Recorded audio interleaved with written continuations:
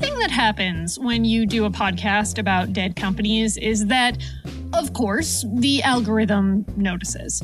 And since surveillance capitalism's main prerogative is to sell stuff, the algorithm translates me doing research into Enron and Blockbuster and other dead companies into a desire for merch. Dead company merch. This is something that pretty much the entire Ripcorp team has experienced since starting the show. And listeners, I'm not gonna lie, I've been tempted. The algorithm got me. When I talked about this episode with two of our producers, Mike Rignetta and Jason Oberholzer, we all confessed to a certain morbid attraction to corporate detritus. While none of us are really collectors, we all have at least some weird branded stuff that we've held on to from old jobs or weird experiences. I have a t-shirt that is from Blockbuster, where I worked in high school, and it is a t-shirt that I was given at work that I was required to wear for the release of a movie called Joyride. My most absurd thing that I have is a stick of chapstick that is branded for long Why leads. chapstick? Do you know? I don't know why chapstick, but at one of the get-togethers for long reads that we went to, someone came armed with a box full of long reads brand chapsticks.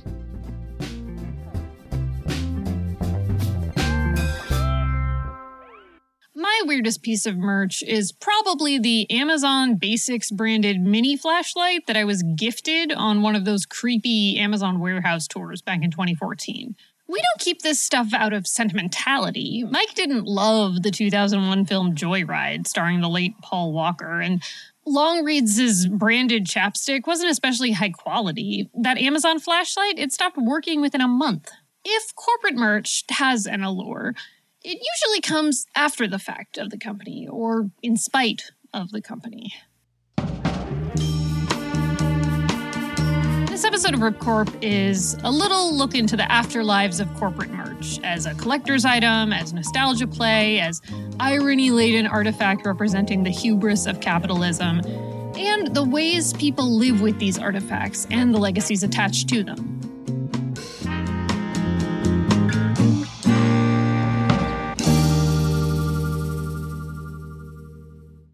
Before we go too deep, we should probably develop a taxonomy for merch.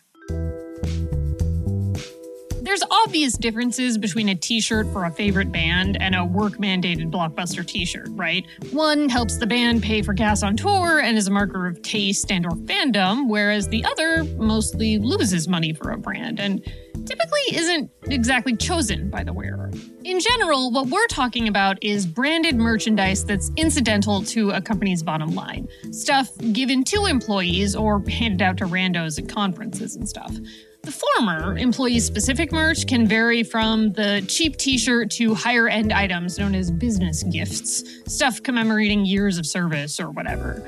But a lot of what's given to workers isn't all that different from what's offered to the general public in that its main purpose is pushing and displaying allegiance. Which, if you think about it too much, is weird. You know, humans have put symbols on objects as a way to reflect fealty for centuries, sure. You know, feudal knights bore the seal of some house or whatever. But feudal lords didn't give their peasants, like, free seal-bearing pens, or I guess quills.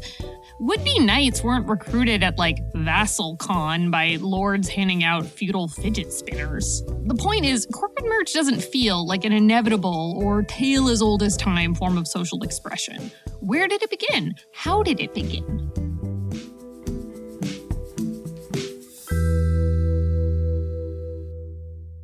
I found a few industry-adjacent blogs claiming that America's first promotional product was created by literally George Washington in the form of campaign buttons for his election. Frankly, I'm not sure how much I trust the history provided by merch makers themselves. For what it's worth, there were a lot of commemorative buttons, like jacket buttons, stamped to commemorate Washington's inauguration, but I've yet to find evidence that America's first president was also its first, brand. Though, to be fair, what is more American than branding? The main industry association for merch makers, Promotional Products Association International, dates the formalization of the industry to PPAI's founding in 1903, originally as the National Association of Advertising Novelty Manufacturers, which isn't that much better of a name. But before it got professionalized, merch as a thing had been going strong since the late 1800s, as Wendy Wollaston explains. So I'm Wendy Wollaston. I am professor of history at Rutgers University Camden. I'm also the chair of our department, and my most recent book is Crap, a history of cheap goods in America. In Wendy's book, the origins of corporate merch, as we know it, are traced to the late 19th century, a time of major developments in industrial capitalism and some important technological breakthroughs in printing technology. Specifically, it became a lot easier to print and engrave onto materials like wood, metal, and fabrics at factory scale.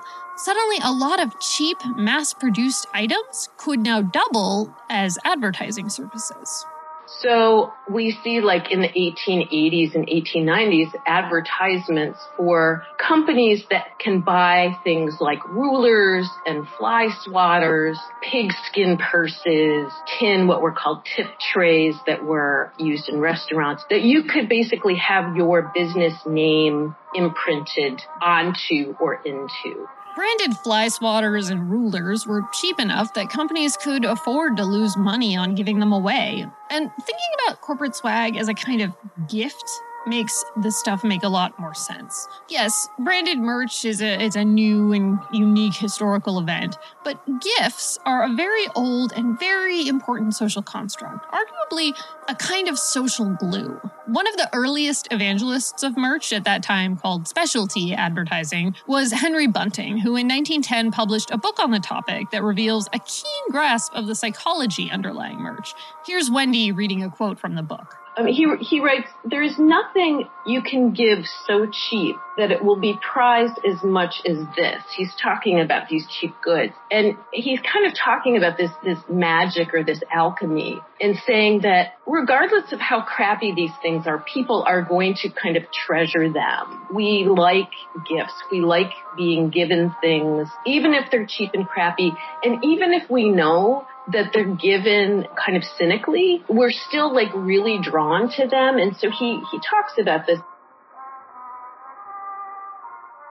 It's kind of like how forcing yourself to smile might actually improve your mood. Going through the motions of gift giving makes dumb stuff you don't need seem appealing. Or maybe, as Wendy put it, there's something in our lizard brains that really likes getting cheap stuff. Hence, Jason holding on to his Longreads chapstick and me treasuring a broken Amazon flashlight. So, what part of the lizard brain specifically seeks out that cheap stuff secondhand, solely because of its corporate provenance? I can't decide whether the impulse towards collecting dead company merch is actually a lizard brain move or something of a higher order. Maybe it's like a crow brain, right? Like the part of the mind that eats roadkill and delights in shiny objects. Because dead company merch is a shiny object. Once a business goes under, and especially once the merch object is removed from its original corporate context, that t-shirt or mug is no longer just a cynically accepted, mass-produced gift, but a synecdoche for that company's rise and fall. Corporations collapse, but their cheap stuff persists. The primary custodians of dead company merch are, perhaps unsurprisingly, eBay sellers. Getting eBay sellers to talk to us on tape for this episode unfortunately proved pretty difficult. Maybe because they didn't want their tricks of the trade revealed, maybe because people who choose to sell stuff on eBay as their primary source of income aren't seeking out the public eye. We don't totally know. What little we could glean from DM conversations and such was this. There isn't really such a thing as a typical eBay seller of dead company merch, but they are apparently attentive to how current events might shape the value of said merch. Few vendors we were in touch with both mentioned keeping an eye on the Theranos scandal when it first unfolded in 2015 and sought to cash in on the company's renewed notoriety following founder Elizabeth Holmes's conspiracy and wire fraud trial in 2021 and subsequent conviction in 2022. But while one of our eagle-eyed Theranos sellers was a part-time generalist selling lots of weird secondhand wares on eBay, the other was more of a corporate history collector who didn't usually sell his finds, often acquired at Silicon Valley estate sales. Some sellers of dead company merch get into it because they're actually part of the niche market of dead company merch collectors.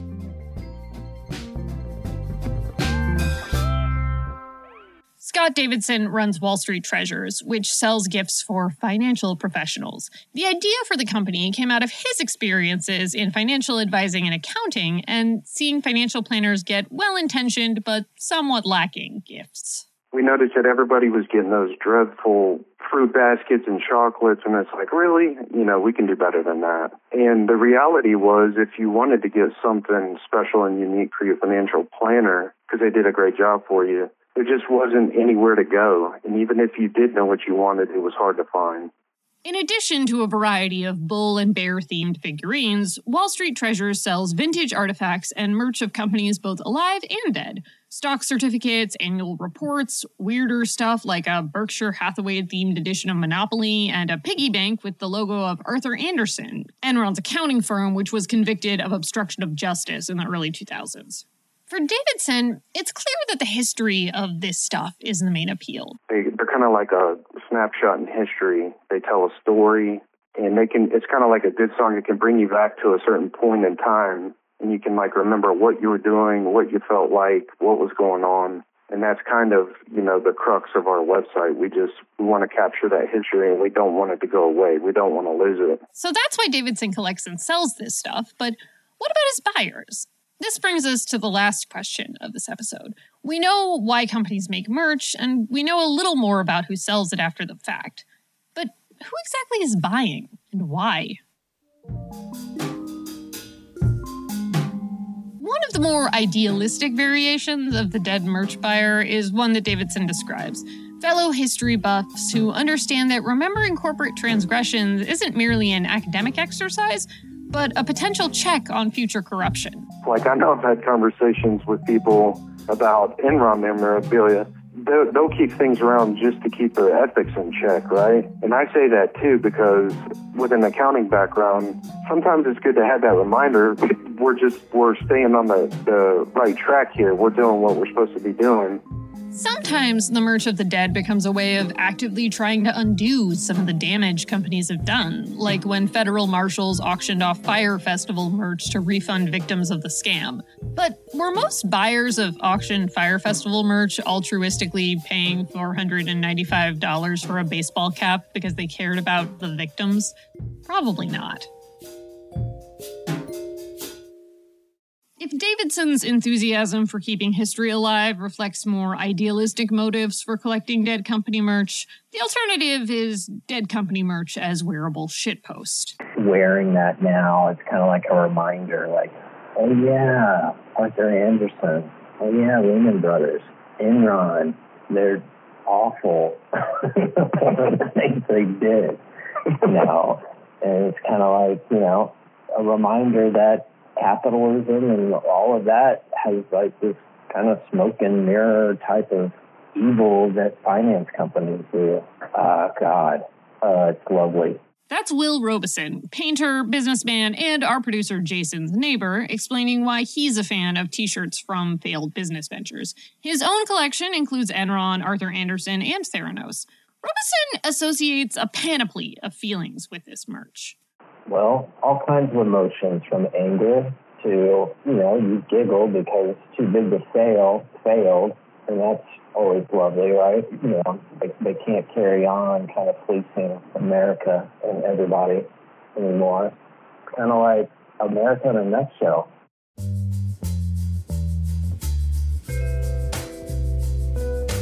This kind of fascination with corporate failure isn't quite the same enthusiasm that drove all the books and podcasts and documentaries about Theranos and WeWork and the Fyre Festival, but it's certainly adjacent to it.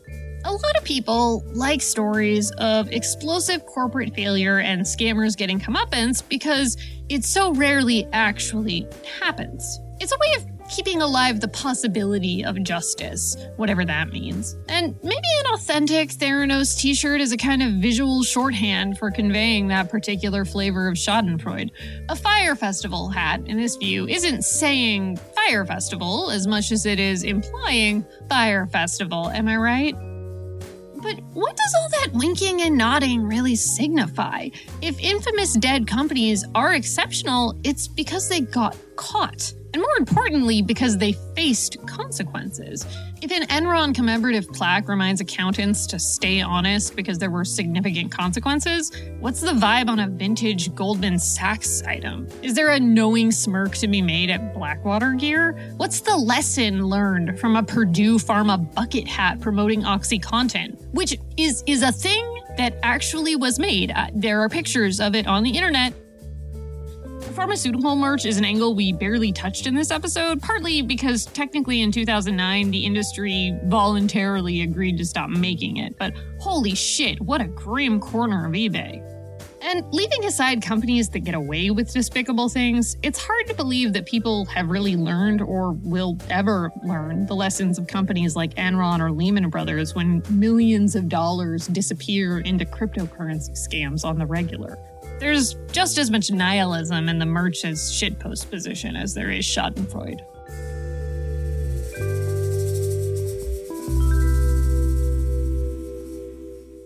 In the end, there isn't really a right or wrong way to feel about dead company ephemera. For me, it's always some combination of all these motives at once.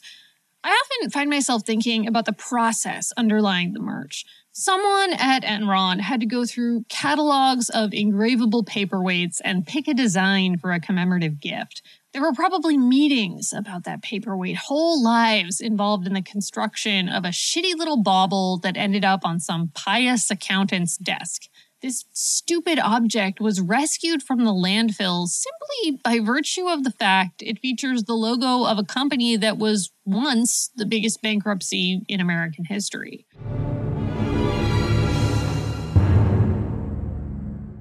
Whenever corporations do stuff, it feels a little bit like watching a monstrous creature in an ill-fitting human skin suit pantomime human behavior. Kind of like Vincent D'Onofrio in Men in Black. Give me sugar and water. Look, I'm just like you, normal human. I give branded gift. Aren't you appreciative of my kindness? A similar energy permeates corporate social media accounts that attempt to be unhinged, and basically every piece of marketing during Pride Month. But in that second act, when the corporate object exists and the corporate person has died, it's almost easier to conceive of the humanity underlying the brand and the object, to disentangle the story of the meetings and the graphic design and the supply chain that made the Enron paperweight. In this way, merch ultimately acts as a kind of contemporary memento mori, because all companies die eventually, and all merch eventually becomes dead merch.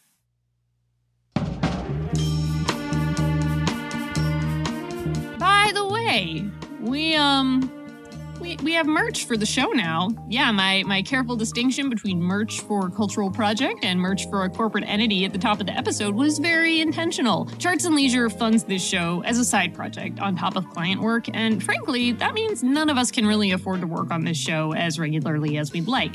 If you could give us money for t-shirts designed by the terrific Beatriz Lozano and Megan Mulholland, we can use that money to subsidize working on this show. And when the show dies, like all good podcasts must, maybe you can flip it on eBay for $1 billion. Just go to our website, ripcorp.biz, or check out the show notes for this episode if you want to go buy some merch yourself. Thanks so much to Wendy Wolleson, Will Robeson, and Mike and Jason for adding their voices to this episode. Thanks also to Brian Jensen, who we interviewed for more insight into eBay sellers, but weren't able to fit into this episode. This episode was written and researched by me, with additional research and fact-checking by Matt Giles. It was produced by Megal Janardhan and Mike Rignetta, with music and sound design by Andrew Adkin and Michael Simonelli. Artwork for the show is by Beatriz Lozano and Megan Mulholland. Jason Oberholzer is our executive producer. Ripcorp is a production of Charts and Leisure. I'll also do it as Ripcorp is a production of Charts and Leisure because I don't actually know which one we use. Is it Charts and Leisure or Charts and Leisure? I think it's Leisure.